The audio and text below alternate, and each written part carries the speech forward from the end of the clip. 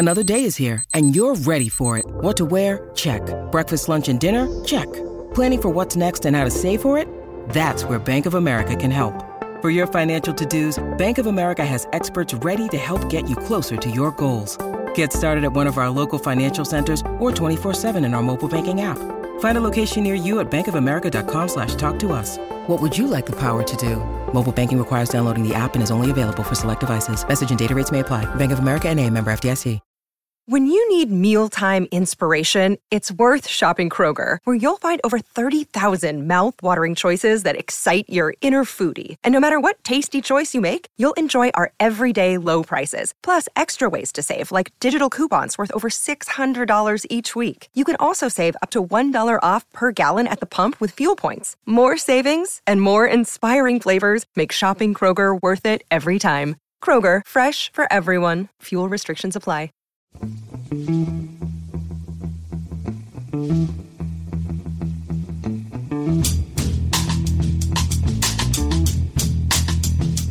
Hello and welcome to The Price of Football, the show that looks at the money behind the beautiful game, with me, Kevin Day, and Liverpool University's Kieran Maguire. One of us is looking at that money a bit gingerly because I did a marathon march yesterday, which my bubble managed to seasonally adjust into 28 miles. Kieran, which was a mistake, although we had a little break at 20 miles for a couple of miniature whiskies sitting in the forest in Surrey, so that was quite nice. That sounds a splendid day out. Yeah, it was, except as somebody pointed out, with I was walking with my 5-year plan, Pod Boys, and somebody said the two older, it looked like me and the other older member of the chat were hobbits being rescued by elves. But thank you for your donation, Kieran, it's much appreciated. It's questions day, Kieran, and my first question to you, based on what you've just told me, is how much can your granddaughter eat? Well, we took her for her first time we've been out with her for a roast meal down the local pub, and she absolutely demolished it at the age of 14 months. It was a delight to watch, and I just wish I could eat like that. You know, the ability to throw food on the floor and not care. I'll have to wait, and I'll have to wait until I'm 70 before I can get away with that again. That's true. It can't get better than that as a 14-month-old sitting on Granddad's knee, just shoving gravy-filled Yorkshire pudding into your face. Life is beautiful for some people, Kieran, isn't it? It's questions day, Kieran, but there are some news stories to talk about, two of which are causing quite the stir, and one of which in particular I think we'll have to talk about in much greater detail on Wednesday. First of all, Kieran, fans will be able to watch all the Premier League games that haven't been selected for broadcast in October on a pay-per-view basis at £14.95 each. Now, Kieran, as you know, I try to remain neutral as the presenter of this. I prefer to wind you up, point you in the right direction, and let you go. Which you do very well. Which I do very well. But I'm furious. I'm genuinely furious about this. Firstly, clubs like Palace, Brighton and Burnley are unfairly hit because we'll be on TV much less than the big clubs. And secondly, I was convinced by Steve Parish's argument. So I bought a season ticket, which means now I'm paying to not watch games and I'm expected to pay to watch them as well. It's not happening. You talk about a tin ear all the time. It's so infuriating. Whose initiative was this, Kieran, and who will get the money?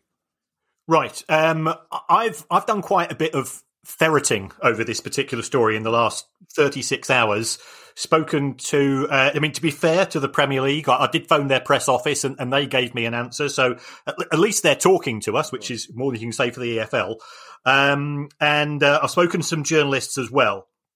The way the story goes is as follows. My understanding is on Thursday night, the Premier League chairman were told about this meeting in advance. Yeah, i.e. they could sleep on it. Right.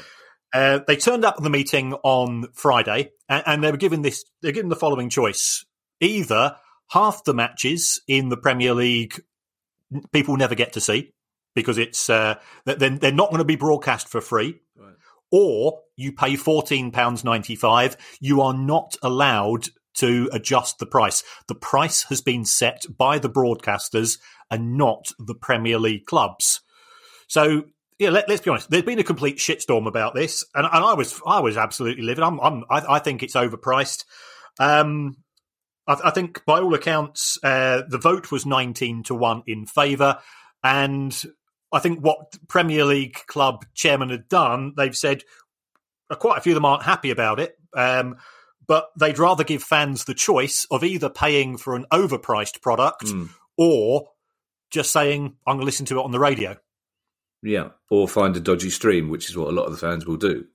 Well, we've had this conversation before. You know, everybody's got a big Dave down the pub who can get you a dodgy Fire Stick. Now, I'm not condoning people that do things of that nature, but if you get your pricing wrong, and we saw that with the music industry, 25 years ago with the rise of Napster and things like that. If you get your pricing wrong and you treat people with disdain, what still could be technically illegal becomes socially acceptable. Yeah.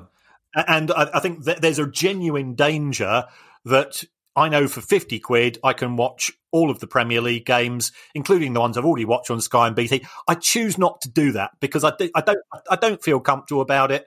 I don't know where the money's going. But now I'm feeling a bit sore. And also I'm feeling, have I been sort of too much of a goody two-shoes? And let's face it, I am a goody two-shoes, for my own good, and have made it to me look a bit of a mug. The price is wrong, given the argument put forward by the Premier League is that there's more cameras at the Premier League games than there is for the EFL iFollow service. So therefore they're going to charge you 50% more. But my argument is that the football match isn't 50% longer in terms of time. And if I'm honest, I don't get 50% more enjoyment from watching my team win than a Rochdale fan does who pays a tenner, because we all love our clubs the same. So I think the price has really riled people. As you rightly said, it discriminates against clubs of the stature of ours. And to a certain extent, if this price has been set by the broadcasters, this is what we should do as fans. Simply don't pay for it. And they will learn that their pricing structure is wrong. It's not the same as Anthony Joshua paying, against Tyson Fury, where they might, I know that Sky have done pay-per-view before and it's 25 or 30 quid. But, for that, because you do get a bunch of mates round and it's a genuine one-off experience. No disrespect. West Bromwich Albion versus Burnley at 5:30 on a Monday afternoon doesn't have the same were you there sense of excitement or uniqueness. So that's well. I find it odd, Kieran, because this is probably generational, and obviously I can't speak for young people. But in previous seasons, before COVID, if Palace were playing away at Burnley and it wasn't on TV. And I'm not the sort of person, I don't like looking for dodgy streams, as I don't like watching away games on telly anyway. I'll get very superstitious. But I'm quite happy to wait and watch the highlights on Match of the Day. I'm not one of those people that has to watch every single minute of every single football game, because every single minute of every single football game isn't available and has never been for most of my life. So I kind of resent this implication that we're a captive audience who are dim enough to pay 15 quid to watch a game where we could wait till the end of it and see the highlights pretty much on the Sky app or whatever. I just think at a time when people, and they know people are struggling for money, they must know Premier League clubs what the issues are with season tickets. It's suddenly they're saying, well, as I say, you're being asked to pay to not watch football games live, and now you've been asked to pay to watch them live. It's infuriating. It is. I suspect we will see this week an awful lot of Premier League clubs write to fans who are season ticket holders and say, we've got one home game, we've got two home games, or we've got three home, well, however many games it is. What we are going to do is that we are going to give you a rebate of, let's say, if you're on twice, I think Brighton are on twice, I think Burnley are on 3 times. If you're Burnley, we will give you a £45 rebate on the season ticket money that you've already paid. And then it's your choice. You can stick it in your back pocket, or you can use that. So I honestly don't think that the Premier League clubs on an individual basis are necessarily the bogeymen on this. Right. I think the Premier League hierarchy, along with the broadcasters who are coming out of this smelling of roses, are the people who have made a poor decision. If it had been a tenner, I wouldn't be moaning. but at 15 quid, it's not the same. And again, this argument, we've got all of these cameras there and you've got to go and pay for that privilege. Well, I think the technical word for that is bollocks. Yeah. And the reason why I say that is because, as you rightly said, it's going to be on Match of the Day, and therefore you need the 7 or the 9 cameras for Match of the Day to get the standard of broadcast. So therefore there is no extra cost being incurred by the broadcasters for this. So don't treat us as if we're stupid. There is this commonly held belief that we as football fans can have the wool pulled over our eyes. And the thing is, within a football fan base these days, you've got doctors, you've got lawyers, you've got architects, you've got comedy writers and authors, as such as yourself, of course. And you, yeah. And we won't take this lying down. The Football Supporters Association are angry. We've seen some really lucid, sensible comments come out from some of the fan groups as well. Sometimes, if you make a mistake, and let's face it, both Liverpool and Spurs made mistakes with regards to the furlough. If you're man enough, if you've got a pair of cojones, and hopefully smooth ones, following our sponsorship from Manscaped, then you'll admit that there's a ways around this. You could, and if they want to save face, tell you what. Tell fans if they book up for the matches in advance, we'll give you an early bird discount for $9.95 and see what the take up is. If you book 48 hours before the match takes place, there are ways around this for everybody to come out of this looking a little bit better than they are now. So my anger was initially at the clubs and the Premier League. As I've delved more into it, I've got to say, I think the broadcasters here have not played this very well. Well, also, they don't seem to realise, Kieran, that football fans instinctively know how much is too much. It's like, I'll pay 30 quid for an away game.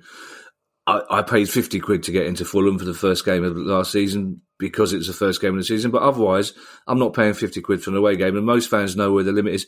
In the same way that I get asked to do a lot of benefits, a lot of live comedy shows, or we used to when we had a live comedy scene. And when people were saying, how much should we charge for tickets? And they would say, let's charge £25, £30 to get in. And I say, no, don't do that, because comedy fans won't pay £25, £30. Anything above 15 quid. They won't want to do that and it's the same with football fans, and broadcasters don't seem to realise that. But there are better news for some EFL supporters, because some of the fans may be able to watch live matches at EFL grounds in the near future. Yes, this is both good news and testament to the lunacy in terms of the world in which we're living at present. We've been given access to a proposal from the EFL where clubs can allow their fans to watch matches at the grounds from the hospitality lounges with the blinds pulled down on a big screen. You can't watch the match outdoors, where your chances of catching COVID are, by all accounts, very, very remote. Yeah. But you can watch it indoors, presumably sat down. And I think what some clubs will be doing, they'll be offering you the 3-course meal in the hospitality lounge. Clearly, they'll be charging you far more than a tenner, but I have no issue with that. For those EFL clubs who need the money, then fair play to them. And you'll be able to do that, I think, for both home and away games as well. Now, this could actually be something which the Premier League clubs could offer in due course. And I think if we're operating in a COVID world, we need to start thinking creatively. Yeah. So, many clubs, for example, have got fairly big car parks. Well, let's have drive-in football. Yeah, can you imagine? You go to a match with 3 or 4 of your mates. You get some that they can deliver food to your window. You watch it on a big screen. All of a sudden, it's a bit like being a teenager again. Yeah. So I think there is scope for the Premier League and other clubs to start to use this. I think these pay-per-view events, perhaps they could take place at a cinema, in which case, could it be that the cinema pays a fee and you end up paying less than $14.95? I'm just thinking outside of the box here, but I think fair play to the EFL for this. It is a way of clubs generating money. We want all clubs to survive. See, the cinema idea is a good one. It's imaginative, but as Steve Parrish pointed out, 2 cinemas showed the Chelsea Palace game live in the cinema, one of which had 400 people in. And yet 400 people are allowed to sit in the cinema watching Chelsea play Palace, but none of them are allowed into Stamford Bridge to see it. We finished the marathon march yesterday at Selhurst Park in a big hospitality suite. Now, friends and family weren't allowed in. They had to wait outside for us, but there were 120 of us in a giant room, having a socially distanced nice time with beer being brought to our tables. If Palace were playing on the other side of the screen, we wouldn't have been allowed into the ground to watch them. It makes no sense. Now, Kieran, two stories to talk about, one of which is massive, but both of which involve Liverpool to an extent. And the first one is that Liverpool owners are thinking of floating the club's parent company on the stock market. Why would they do that? Well, the reason why they could do that, Kevin, is that it's a way of generating the positives are that you can raise capital. So the owners of Liverpool Football Club, the Fenway Sports Group, paid 300 million quid, which is now, of course, looking an absolute bargain to acquire the club about 6 or 7 years ago. What they're trying to do now is that they're going to the aim is to float the club on I think, some form of US stock exchange at a valuation of around about 8 billion. So what will happen is that, the existing shareholders could become very wealthy on the back of this. Now, they don't just own a Liverpool Football Club. They own the Boston Red Sox as well. So, that's the good thing. In theory, fans of Liverpool could buy shares in the club, although, all you're doing is really getting a piece of paper. The downside of floating on a stock exchange is that you end up being, you become the puppet of the market. The focus will be on financial issues rather than sporting issues, which is really again sort of linked to our next question. Could there be a Super League? Could things? We've seen in respect of Manchester United, they're spending £22 million a year, giving dividends to shareholders, and the banks are taking another 20 odd million out of the club as well. It could also get messy. You're trying to work out, well, who are the owners of the clubs? Because they can become, very scattered. So I can see the benefits from the club owner's point of view. In terms of the benefit for, I work in Liverpool, as you know. I think the reaction from my friends to date has been, we're not particularly comfortable about this. We still see ourselves as a local club and potentially being listed on an American stock exchange, and dealt with by the whims of hedge fund managers and private equity. Well, not private equity, but pension funds and things of this nature. Doesn't make us feel particularly comfortable. Well, it'd be interesting to see if those same Liverpool fans feel comfortable about this story, Kieran. And I suspect that we probably need to hold most of this over until Thursday, because it's a massive story that's emerged today. It's dominated the airwaves. It's dominated the thoughts of football fans all over social media, because Liverpool and Manchester United have released a blueprint, according to the Daily Telegraph, for a change to football, in particular a change to the Premier League. And they've said that if the EFL agree to this change, they can get £250 million.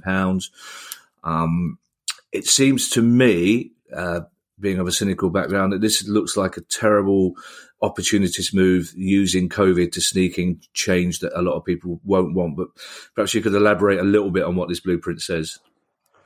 Yes, so this appears to have been initiated by Liverpool and Manchester United. Now, we've just said that Liverpool are potentially going on some form of stock exchange. Manchester United are also on a stock exchange, i.e., what these clubs are doing is best for the stock markets. It's not good for football. I don't even think it's good for the regular fans at Old Trafford or Anfield either. The proposals would involve the Premier League being cut to 18 clubs. The playoffs are being now between the club that finishes 16th in the Premier League, and 3 clubs from the top of the Championship. The abolition of the Community Shield, the abolition, effectively, of the Carabao Cup, as far as Premier League clubs are concerned. If the EFL want to run it, then they don't really care. There were some other weird things that Premier League clubs can lend up to 4 players to another club. This is B teams through the back door, in my view. And the EFL, to still be sort of 3 divisions of 24. So we end up with a professional game of 90 clubs instead of 92. Now, I can't remember the last time we didn't have 92, apart from when clubs went bust. So here we have American owners who have been in the game for about 7 or 8 years at Liverpool, American owners who have been in the game 15 years in the shape of Manchester United, wanting to destroy the history and the heritage of English football to make it more like the NFL. Because some of the other things that they're proposing is that the season will start later, and the reason for this is it will allow clubs to pay more exhibition games overseas. That's not what you became a Crystal Palace fan for. That's not what I fell in love with the game for. And if I talk to my mates, certainly who are sharing office with at Liverpool, well, they're not bothered about, if United or Liverpool playing Inter Milan in Pennsylvania. They want to see their club play at Anfield. This is also, of course, a gateway towards an expanded Champions League to start in 2024, which can only be achieved if you've cut back on domestic matches. Now, Kevin, have we ever discussed this before? Have you ever heard any of this nonsense before? Yes. Yes. And it's been on the show. Yes. We've been saying this for 6 to 8 months, and everybody just go, and this isn't a case of a told you show, because I hate saying this stuff, but we know people in football. We've been tipped off about this type of stuff. We try to get it across to the listeners. It is bad news for football. Yeah, I'm sorry it took me so long to say yes then, Kieran. I was genuinely concentrating on what you have to say, and I panic a little bit when you ask me direct questions. Well, also what's interesting this afternoon, and again, I think as it is a questions pod, I want to discuss this properly on Thursday, and I suspect that most of Thursday will be about this. But there are 2 things that are particularly of note today. The fact is that basically they're saying the league should be, they're talking about the league should be controlled by the 9 clubs that have been in the Premier League the longest. They want to scrap 1 club, 1 vote. They want to scrap the idea of a straight majority of 14, which it is now. It'd be less than 18. But also, we're recording this on Sunday evening to go out very early Monday morning, and the Premier League have just issued a statement, which then it's not a happy statement and it's not a placatory statement. And in particular, they've singled out Rick Parry, and they said they're very, very disappointed that Rick Parry has already said that he agrees with this in principle and looks forward to the money. So that's interesting already that Rick Parry was so quick to say this sounds like a good idea, because clearly he's seen that you can have £250 million.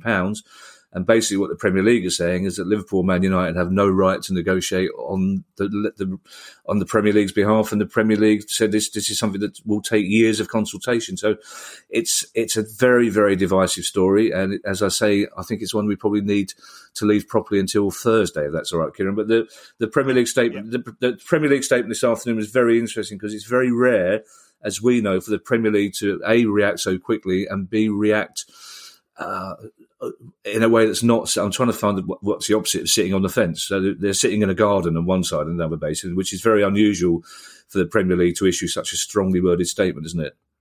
Yeah, and we've seen a similar statement come from the DCMS. Perhaps we shouldn't be so surprised to hear the comments from former Liverpool chief executive Rick Parry. Yes, of course, yes. Let's get on to our questions. We have some very good questions this week, and I promise you, listeners, that we will talk about this on Thursday. And I think, as it is such a unique situation, if you want to ask us questions in particular about the Liverpool Man United plan, we will be happy to answer those on Thursday as well, rather than waiting until next week. Our first question comes from Joseph Thompson, and it's a question that turns out to be of interest to Palace fans, because Joseph says, Kieran, are you able to isolate the financial figures gained by a star player from a specific country? For example, to what extent was Ji-sung Park a financially motivated move to gain access to South Korean markets for Man United? And are Spurs now dominant in that South Korean market because of Son Heung-min? And it's interesting for me because there are always rumours that when Palace signed Fan Ji-hee and Sun Ji-hai, it was as part of a commercial deal with Chinese TV and nothing to do with their abilities as footballers. It's something which you're never able to prove. Oh, okay. Certainly, if you take a look at Manchester United's accounts for the year after they signed Ji-sung Park, there wasn't a significant bump in revenue, but then if you think about it, Manchester United sell out every match regardless. So they can't sell any more tickets. They were regularly winning regularly winning the Premier League. So therefore they can't get any more TV or prize money. If we take a look at what's happened with Spurs, Son is just a very good footballer in my view, and certainly got one of the bargains of the decade. But they certainly, whenever I've been to see my side play at Spurs, certainly there have been a large number of Korean fans there, and they all buy the shirts from the merchandise. And of course, there's also a Korean TV channels. Yeah, they're very keen because he is their pin-up boy. He's a fantastic footballer. So there certainly are benefits from the club's point of view in being able to sign the commercial deals now in Southeast Asia on the back of that, because it makes it easier to do so. Because what you can do is you can say, well, if you become our Korean camera partner or our Korean airline partner, Jisun Park or Son or whoever it's going to be, will be the person who will be your sort of your brand ambassador and will be able to charge you a bit extra. Should that dictate things on the field? I think that's a conspiracy theory. Yeah. At times, it might impact upon recruitment, but I don't think it would ever impact upon the manager's ability to pick the team. And I suppose as well, it's better for the individual player. I mean, if the player like Son is going to Man United or Spurs, that sort of increases his ownership, his sort of wage owning capacity, doesn't it? And sponsorships, etc., rather than Man United, I guess. Yes, I mean certainly from an intellectual property point of view, when a shirt is sold with your name on the back from the individual club, you get a proportion of that. So clearly, the bigger the club, the more beneficial for the individual. And certainly, the clubs that we're talking about are global clubs in terms of their appeal. It's just that global appeal is now being focused perhaps a little bit more in certain countries than others.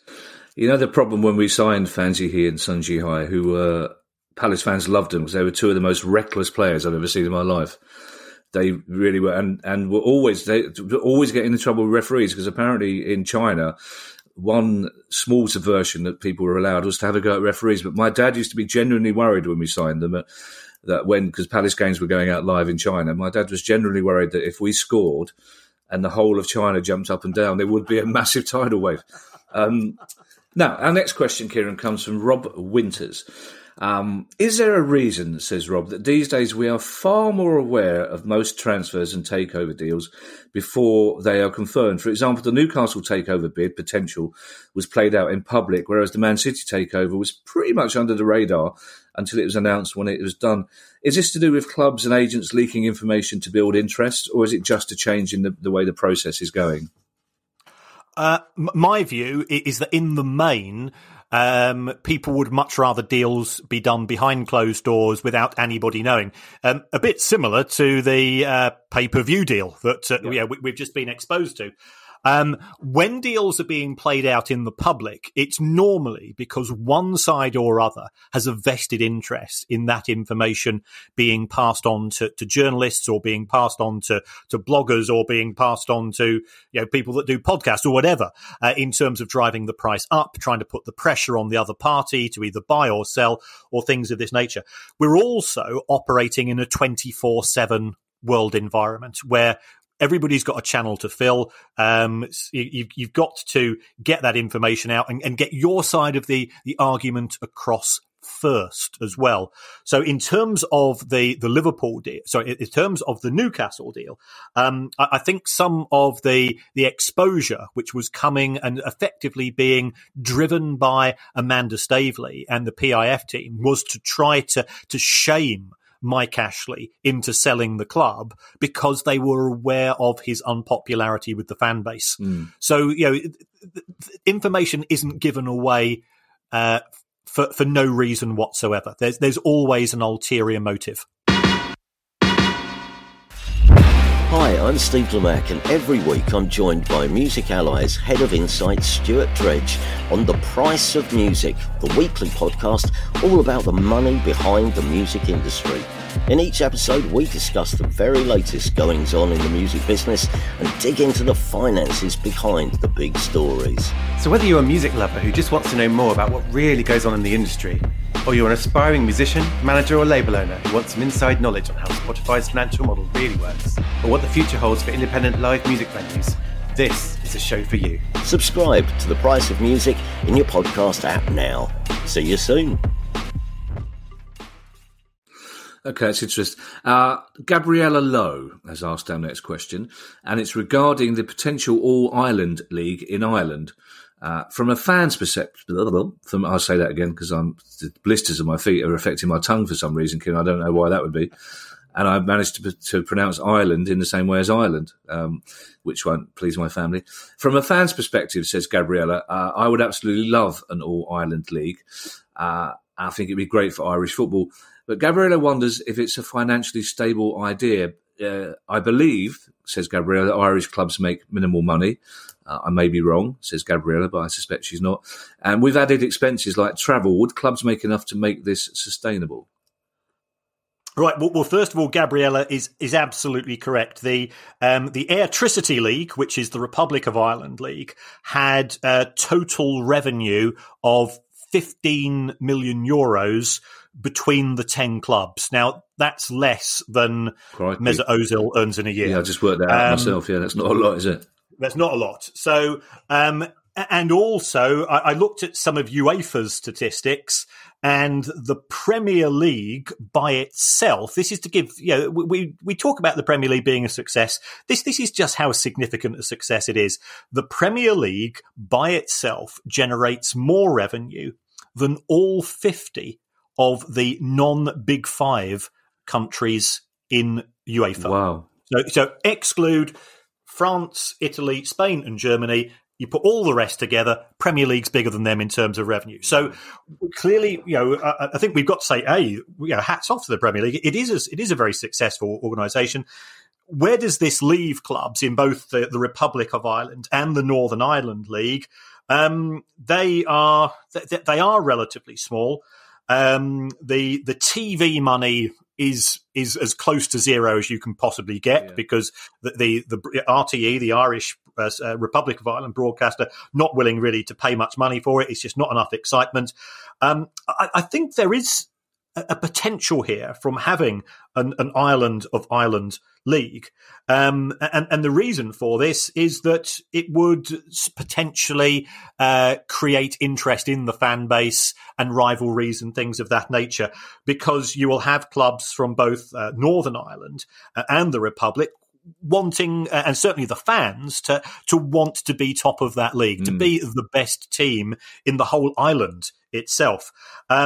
As far as the extra costs are concerned, we both have Irish families. We know how big the country is. I don't think issues such as transport would be too much of an issue. So if you take a look at the three main sources of revenue for a football club, in terms of match day, I think that would go up. I think what you would find is that some of the clubs, especially there'd be good away followings going from one place of Ireland to another.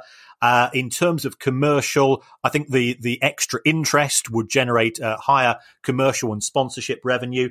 And in terms of TV, I think the only complication here would, of course, be that the BBC is responsible for television in Northern Ireland, and RTE is responsible for TV in the Republic. But one of those two bodies, or you could have somebody such as Sky who broadcasts sort of universally, I think they would find that quite attractive. So I think it's a very interesting idea by Gabriella, and from a financial point of view, there could certainly be benefits. The trouble is, Kieran, from a financial point of view, it would benefit because Irish football is basically competing with the Premier League. I mean, you only have to be in Dublin on a Saturday morning to see how many flights are taking off to take Irish fans to see English football, and you only have to be in a pub in Ireland to see how popular Premier League football is there.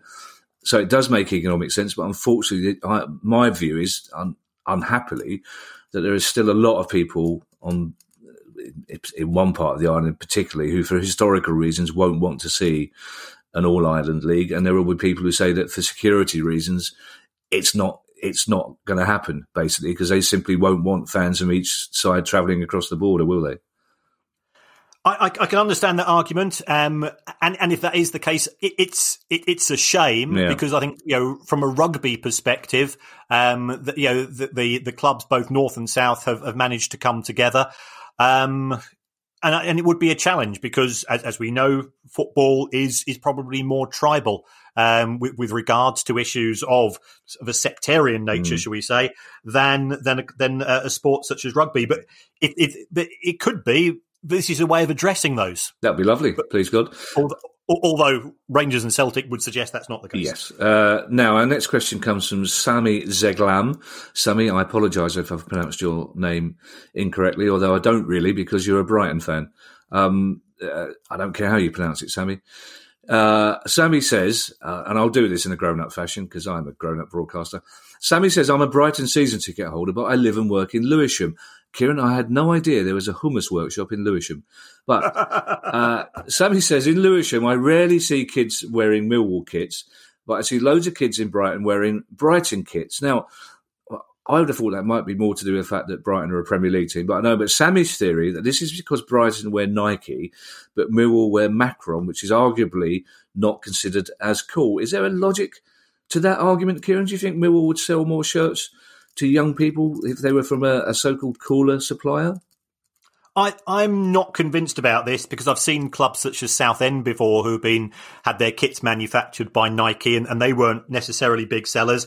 I think the issue in terms of Brighton versus London is that Brighton is a one-club city and London, as you know yourself, you've got so many clubs competing for the affection of fans, and therefore there actually might be quite a few kids in Millwall shirts, but because you are also more likely to see other kids in Arsenal, Spurs, Chelsea, Fulham, QPR, Palace, whoever it's going to be, that they sort of become lost in the mix.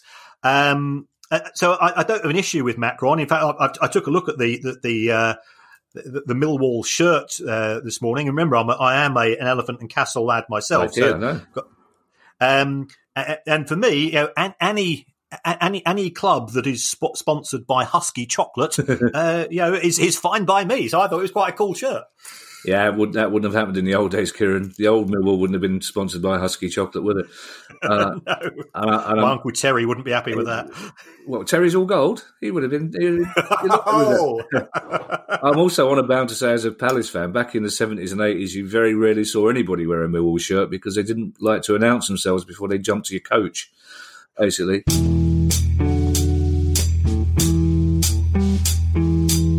Now, Kieran, this is a little bit awkward, isn't it? Because we've done a lot of childish laughing on recent pods about football clubs announcing they have a below-the-waist grooming partner.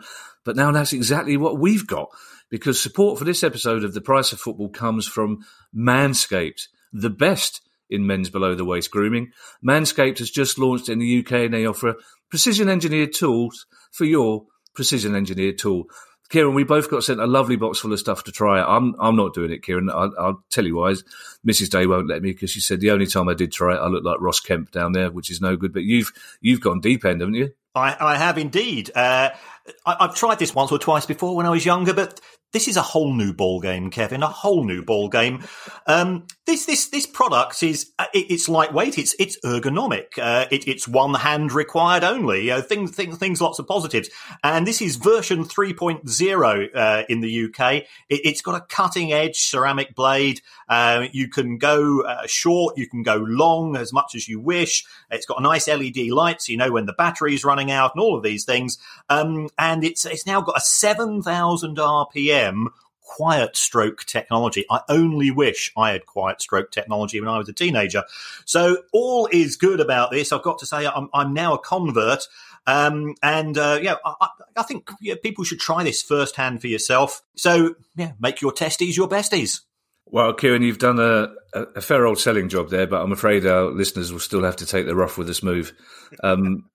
You can, if you feel so inclined, if you want your pubic area to look like a freshly mown football pitch, you can get 20% off and free shipping with the code PRICEOFFOOTBALL, all one word, at manscaped.com. That's 20% off with free shipping at manscaped.com, and use the code PRICEOFFOOTBALL. Your balls will thank you.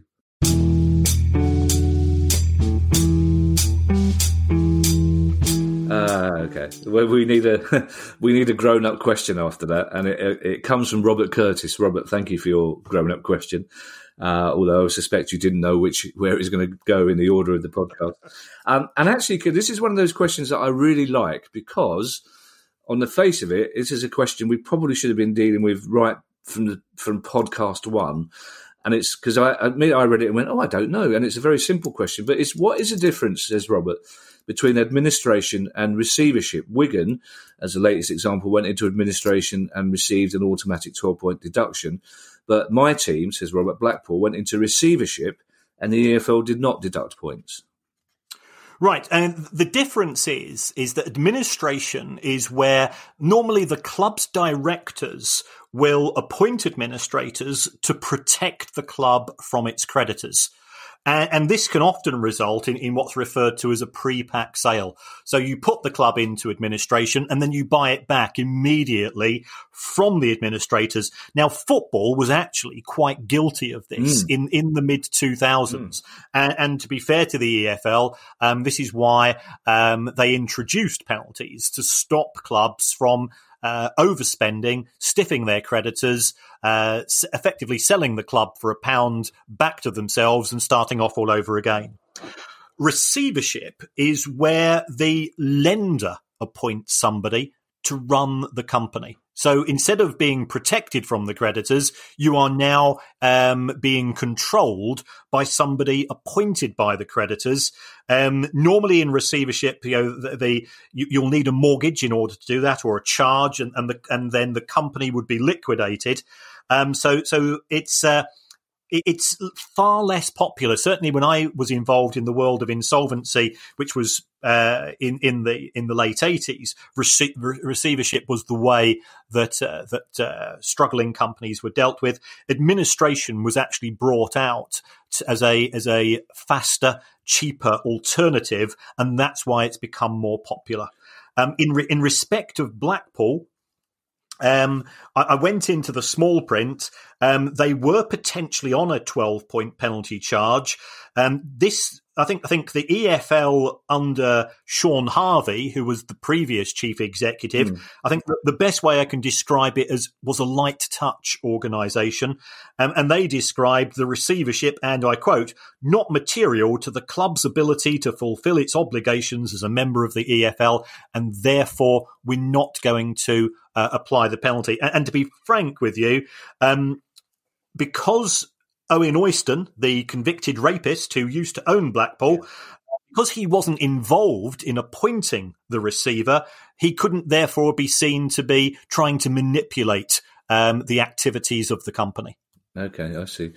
And on a similar note, Brett Peckham, great name, Brett Peckham, says, when a club goes into administration, and again, I'm sorry, Wigan fans, but you are the latest example, which is why people keep using you as an example. When a club goes into administration, how do they pick which players to sell? Because you clearly want to sell good players to make money, but presumably you don't want to sell your best players because that will dilute the selling price of the club. Well, what will happen is that the first thing you do in administration is that you have a chat with normally the chief executive, the chief scout, the manager, and so on, and you'll prepare a cash flow statement. You say, well, this is how much it's going to cost us per week or per month to run this football club. If you've been appointed by the directors, the chances are you might be struggling to find a bank to give you an overdraft. So you look at this. This is how much money we need to generate in order to pay the wages, in order to fulfill the fixtures. And then you work out which players can generate that amount of money as fast as possible. I appreciate fully what Brett is inferring, that if you take a look at what happened with Wigan, they sold Jensen Weir, they sold Joe Gelhardt, they sold Alfie Devine, and they got fire sale prices for those players, if truth be told. But it did give the club the cash to fulfill its fixtures and also be sold as a going concern. The responsibility of the administrator is to sell the assets of the club. And they are aware that by selling assets on an individual basis, it of course reduces the value of the business as a whole, but they will be focusing upon those short-term cash needs initially. I suspect you might have experienced similar issues at Palace, when you were involved with the administration there, when you were one of the trustees of the Palace Foundation. Absolutely. When I wasn't back then. I was a trustee of something else, but yeah, I understand your point. But are there administrators that specialise in football, Kieran, or does an administrator come in and just look at the book value of a player and go, right, we need this amount of money, these 3 players will get us this amount of money? Well, if we take a look at what has been happening in football, Begbie's trainer have become the go-to people in respect of football administrations because they've got experience, so therefore they've got contact books and things of this nature. So if you were the directors of a club, you say, well, we think we need to put the club into administration. To whom should we go? You say, well, Wigan, this club, that club, they've all been dealt with by Begbie's or all dealt with by another firm of administrators. Therefore, they would appear to be the go-to guys. It doesn't necessarily mean that they're better or worse. It's a bit like me in all the football finance interviews, because I've done a couple before, you then you go onto somebody's Rolodex or you go into somebody's contacts book and you end up, I was on Sky, 10 minutes before this show was recorded, and I've got another radio show as soon as we finish. It's not because I'm better or worse. It's simply because you're known as a contact, and it sort of becomes a bit of a snowball effect. Yeah, it's also because Swiss Ramble doesn't give his number away to anybody who asks, isn't it? That's part of the problem. Your 14-month-old granddaughter would have got her first taste of. She was bouncing up and down on Granddad's knee, happily eating Yorkshire pudding and gravy, and Granddad went, "Oh, okay, I've got a radio interview. Sorry, darling." Toby Gray asked a very simple question. Toby says, "Was last season the best ever to be promoted to the Premier League from a financial point of view due to the obvious reduction in EFL revenue this season?" Yeah, it's a great question from Toby. I think it probably was, because if you take Leeds United, 38% of their revenue in the Championship was coming through ticket sales. They were selling more tickets than any other club in the Championship, and in fact, they were making more money from ticket sales than half the clubs in the Premier League itself. So if that was taken away at the knees, as we've seen this season with COVID, they would have had a very significant financial hit. So from a financial perspective, it was really good. And also they were the best team in the Championship last season. Nobody, I don't can dispute that, no matter how bitter they are against Leeds. So yes, it was very much the best time to go up. There is a frustration because the benefits of being in the Premier League in terms of this season, they might have been able to charge a bit more for tickets. And certainly if you speak to the guys that are selling hospitality packages, the plans that they had for when Manchester United and Liverpool and Chelsea and so on came to Elland Road, they could have effectively named their price. So they'll be frustrated by that, but the £100 million of TV money has really acted as a very good buffer for some of the financial challenges that are affecting all clubs in all levels of football this season. It will be really frustrating. I mean, there's no point denying that West Brom and Fulham will probably struggle this season. It would be awfully frustrating for the fans and the club if the only season they had in the Premier League for some time was this COVID season, wouldn't it? Yeah, because football is fans. Yeah. I think the Let Fans In campaign has been successful, and we should carry on pressurising the powers that be, because as we've proven in today's conversation, you can watch football in a cinema, you can watch football in a hospitality lounge. So why can't you watch it at a football stadium? Yeah, we're going to talk about the Let Fans In campaign in more detail on Thursday, hopefully, and hopefully we'll get to talk to somebody from that campaign. It's been a while since we've been to Spain, Kieran, which is a shame, but Nick Malvezzi says, it seems for as long as I can remember that Valencia has been in all sorts of financial trouble, despite back in the day selling players like David Silva, Juan Mata and David Villa, and being semi-regulars in the Champions League. It always seems that they are scraping to get by while having a constant fire sale of their top players. Is that just because of poor ownership? No. Blame it on the bankers. This goes back to the financial crisis of just over a decade ago. And at the time, Valencia were in the process of building what's referred to as the new Mestalla. Apologies for my pronunciation.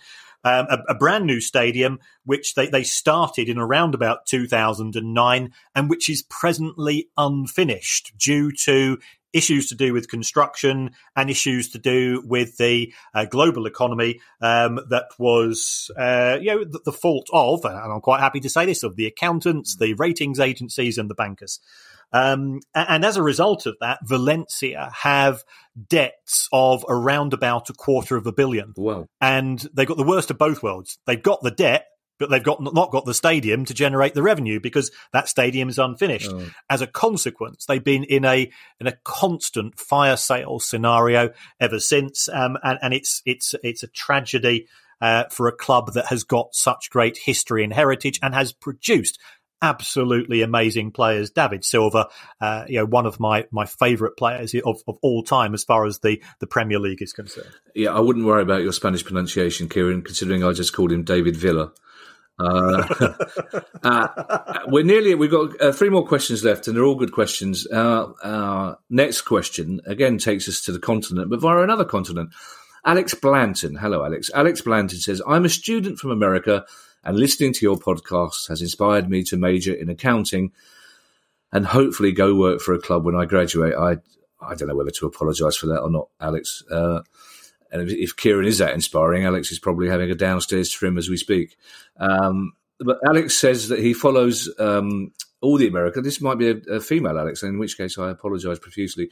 But Alex says he follows all the Americans that play in Europe. And recently, Weston McKennie moved from Schalke to Juventus as part of what was described as a survival plan. And basically, Alex wants to know what's happened to Schalke, one of the biggest clubs in Germany. What's happened to Schalke to make them a team that needs a survival plan? To a certain extent, they're guilty of overextending themselves. We were talking about Leeds a little bit while ago. I think the same can be said of Schalke. In order to be competitive with Bayern Munich, you have to spend a lot of money and you've got to sign the right players. Now, with Schalke, unfortunately, they made some bad decisions in terms of recruitment. That left them with a wage bill which was difficult to sustain. That starts to lead to a fire sale. And I think the corollary with Leeds is that you end up struggling on the park as a result. And it takes a long time to turn around that particular type of problem. Does there come a time, Kieran, when a team like Schalke, for example, or Dortmund, has to do what Arsenal more or less admitted that they did and say, look, we can't compete with Bayern Munich. Let's try and finish 4th. And that could be considered a success and will stay financially viable, because it seems to me that even attempting to compete with Bayern, you're on a hiding to nothing, aren't you? Very much so. And look what happened to Arsenal when the fans got fed up of finishing 4th. It's a classic case of be careful what you wish for. And Arsenal, certainly from a financial point of view, have become detached from the rest of their peer group. And I would say financially their peer group have been Manchester United, Manchester City, Chelsea, and Liverpool. I wouldn't have even included Spurs there, but Spurs now have the infrastructure in a non-COVID world to leap over Arsenal in terms of the wages that they can afford to pay. A couple of years outside of the Champions League, i.e. not finishing 4th, can be hugely damaging for a club's long-term finances. See, that's the beauty of this pod. You start off talking about Schalke and you finish up by annoying Arsenal fans.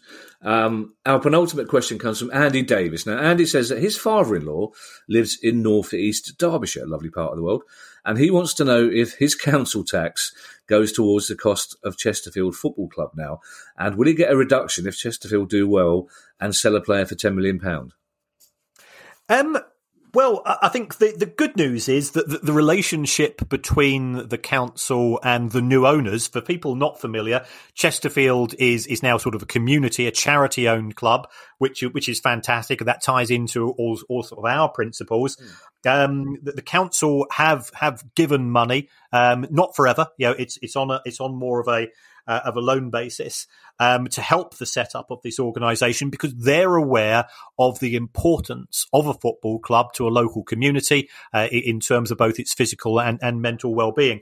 If Chesterfield do develop a successful player and sell them at a profit, I don't think there's a direct link in terms of how the council will benefit, but I think that they will benefit from the fact that people in the town, I think, will be quite proud under those circumstances, and that will engender a more positive vibe in that town itself. And again, as an away fan, I've had some great days out in Chesterfield, so it'll be one of those clubs you'll be wanting to do well. Yeah, and God knows any club anywhere near the Northwest needs a positive vibe at the moment. Our final question, Kieran, comes from Tom Sauvage. I've gone for the coolest possible pronunciation of that name. If it's actually pronounced Sauvage, as in sausage, I beg your pardon, but I imagine it's Tom Sauvage, and I imagine somebody called Tom Sauvage can only be 100% cool. I imagine Tom Sauvage in a white fitted T-shirt. I don't know why. It's a great name, isn't it? Tom Sauvage. Tom wonders how the finances of a team like #United compare, not just to non-league teams around them, but in general, because of their significant online fan base. I think what you'll find with clubs such as #United is that initially their finances will give them a wee bit of a competitive advantage to those around them, and also to clubs in perhaps a division or two above. The problem with projects of this nature, and we've seen it with other clubs who have tried to be sort of more broad fan owned, is that there's a very high, what we refer to as a churn rate, is that people put their money in initially. They like the idea of being involved in the decision-making process. And then actually that you find that sort of making decisions by app or by WhatsApp or things of that nature quickly gets very boring. It's a bit like running a fantasy football team where after 7 or 8 games, you're going to finish somewhere between 8th and 12th and you lose all interest. And it's continuing to maintain that interest that I think will be the challenge for #United in terms of the way that they operate. But in broad principle, it's a challenging idea. It's a novel idea, and you wish people well. How long it can survive, because there is a large dropout rate, that will be the real issue. And the problem is, of course, that the media get bored quite quickly, because initially, #United have been live on the BBC in an FA Cup game behind the red button. Sky are all over it. They send cameras down, and then 2 months later they've lost interest completely and moved on to the next thing, haven't they? And once you drop out of that media interest, it is, as you say, very difficult to sustain what is a good idea. Yeah. And also, it doesn't have necessarily a natural fan base. For the first 2 or 3 games, you might be willing to travel 70 or 80 miles to see a home game. And if they don't do particularly well and you don't sort of strike up a relationship with other fans there, then you might say, well, okay, let's just pretend this never happened. Yeah, and it's harder to create a heritage as well, isn't it? I mean, other teams are trying it. Ebbsfleet tried it, but at least Ebbsfleet were an existing team, so it's hard to sort of create a history. But I still think it's a good idea, and I hope it succeeds. As always, I will leave you by saying, if you have a question for us, it's questions@priceoffootball.com. And as I said earlier, I think our Thursday pod will be dominated by the so-called new blueprint from Man United and Liverpool. So any questions you have about that, please ask us for then. And I shall hand you over to Kieran to say goodbye. Well, folks, thanks again for your feedback. Thanks for the reviews on the Apple podcast and the other apps that you use. All we can say is it does make a difference in terms of where we stand in terms of the league tables. We don't make money. I've not got a penny from this. We're not making money from the podcast. We're not trying to relieve you of cash. But also, it's nice to say something nice about people anyway. If you give a 5-star review, then that works for us. And also, when we're trying to book guests for the show, if they look to see that we're doing reasonably well in the podcast charts, then it adds a bit of credibility to otherwise, people turn around and say, Guy, to produce a guy, well, we've never heard of those two blokes, and you're number 174 in the charts. Yeah. So for that reason, if you could hit the subscribe button as well, you'll get this twice a week. We try to make it as a combination of information, entertainment, and analysis for you folks, and also just keep hammering us with the questions. It keeps us on our toes. And apart from that, stay safe, look after yourselves, look after your loved ones. Yes, and in the meantime, we will sit back and wait for the barrage of tweets about genital topiary. The price of football.